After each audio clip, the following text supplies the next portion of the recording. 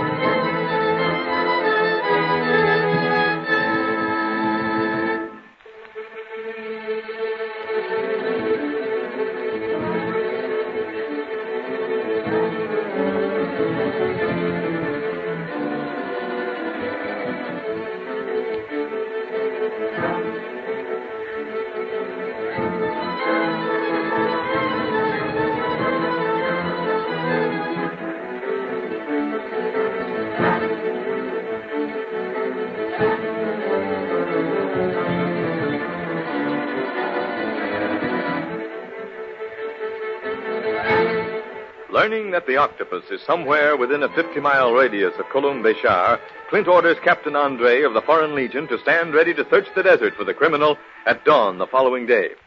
Meantime, Speed, Clint, and Carlos fly to their next stop, Adrar, there to start a similar search in the hopes of trapping the octopus before he can make a move to escape. The boys make a swift flight to Adrar and a safe landing there. We now find them within the French fort talking with its commander, Colonel Sabreur. So that's what we're up against in our pursuit of the octopus, Colonel Sabreur.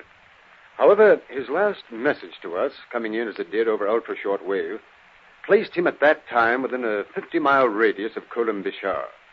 Captain Andre is going to comb this section of the Sahara tomorrow at dawn. Oui, but what can we do, Monsieur Barlow? Make ready to do likewise, just in case the octopus has moved up into your territory, Colonel. Gosh, yes. You never know what he's going to do next. Which reminds me, Speed. I heard a plane pass over the barracks not an hour before you gentlemen landed here. A plane? Clint, do you think that could have some connection with the octopus? It's very possible. In which case, we've missed connections again, Carlos. But we can't afford to take a chance. The search must still be made. I agree with you entirely, monsieur. Gosh, what's all that? Oh, jackals and hyenas, Speed, howling at the gates of the fort. Jackals and hyenas? You mean they want in? Oui. They sent the meat and also the water in the stone cisterns. Poor beasts, scavengers though they are, I cannot help but feel sorry for them. Well, aren't they kind of dangerous if they're that hungry, Colonel? Oh, no, but they are great cowards, Speed. Now, Colonel, I've made complete arrangement with Commandant Ricard at Marrakesh and Captain Andre at Kolum Beshar to be on the lookout for the octopus and his gang. If you will guarantee me similar cooperation, we'll have the whole Sahara staked out so that the octopus can't make a move in safety. We'll drive him to his last hole, and there we hope capture him. Rest assured I shall do everything in my power to aid you, Monsieur Barlow. Come on, Carlos. Let's go outside and cool off. Oh, yes, go ahead, you two. I'll settle this business with Colonel Sabreur. Now then, Colonel, I'd like to make this suggest. Gosh, listen to that, Carlos. I wonder how anybody can sleep in the fort. Oh, they get used to such noises, Speed.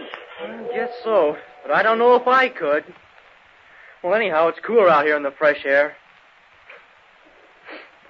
What's that I smell? That is Africa, Speed. Huh? Sure. The longer you are here, the keener your senses will become. Right now, you're getting the scent of hot desert sand and camels. Later, in the cities, there will be the odor of flowers and strange food. See, Africa has a definite odor, Speed. One you will never forget. It has lots of things I'll never forget, Carlos. Gee, I think it's swell. You do?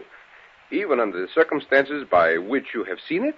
Well, it has been kind of exciting so far, and we've traveled too fast for me to see much of anything in detail. But even with all that, I know what Smiley meant now when he told me about an old Arab proverb that said, "He who is drunk of Africa's fountains must drink again." Place gets under your skin. It certainly does, Speed. I don't know. Those hyenas and jackals sure don't sound very pretty, but they sort of fit in with the country. It's wild and lonesome. And I like it because anything can happen here. Seems like it's made for all sorts of adventures. And anything generally does happen here, amigo. I have had many strange experiences in Africa, but I think the strangest of all is still in the future, when I am left with the Atlantean expedition. Say, that reminds me. When are you going to change to your disguise, Carlos? The one you'll be wearing when we land there. Right after we leave Adraspeed. I have the clothes, and Clint himself will alter my appearance. It must be a perfect job to last for such a long period of time. But who can do such a job better than Clint? What's the disguise going to be? An Arab. He plans on building up the bridge of my nose and darkening my skin even more than it is now. Indeed. Carlos. Hey, wonder what's up. Well, let's go inside and see, eh? What is it, Clint? No rest for us yet, boys. We take off for Regon immediately. What is this you say? Yes, our fuel is getting low. I'm going to pick up more gas in Regon in case of a sustained emergency flight. Then we can return here and see how the search is progressing. I see. Well, step Wenham. I am ready. Me too, Clint. It's been nice knowing you, Colonel Sabre. Oh, mon Dieu, you Americans, such amazing vitality. 1 minute, Monsieur Ballot is sitting here calmly talking with me, and the next, he leaps to his feet and say he must leave, but immediately. He was thinking ahead all the while he was talking, Colonel. That's the way he always does. But he's got to keep ahead of the octopus.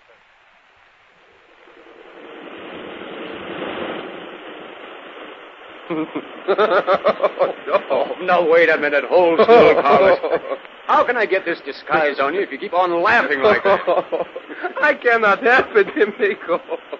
Every time I think of Colonel Sebrok, I must laugh. His mouth was still open with surprise when we took off, you know? I do not think he now believes we were actually there. Well, he'd better with the octopus in the neighborhood. Well, do you think you should see how Speedy is getting along with the controls, Cleve? Yeah, don't you worry about him. He could land us in Regon without turning a hair. Oh, I know. He flies like a bird, but the Sahara has treacherous air currents, terrific heat, you sabe? Yeah, we'll go up to the control room just a minute. I want to finish this job first. Well, then I look out the window and hold still. Yeah, well, that's good. I do not like these. Don't like what? Your disguise? Oh, no, Clint. The disguise, that is fine. What? Observe. Look, the sky is overcast. Well, I think that's great. Those clouds give us some relief from that blazing sun. Oh, no, Clint. The temperature is rising. Notice, even with the air conditioning in our plane, it grows more oppressive. A thunderstorm? Oh, I do not know. Madre de Dios. Here, look to the north, Clint. What is it? Look over there. You see that yellowish cloud? Oh, yes. What does that mean? It means a sandstorm, Clint, and it is heading right our way. That's bad for us, Carlos. We've barely enough gas to reach Regon. If this wind blows us off our course, we'll have to make a forced landing in the desert. Clint!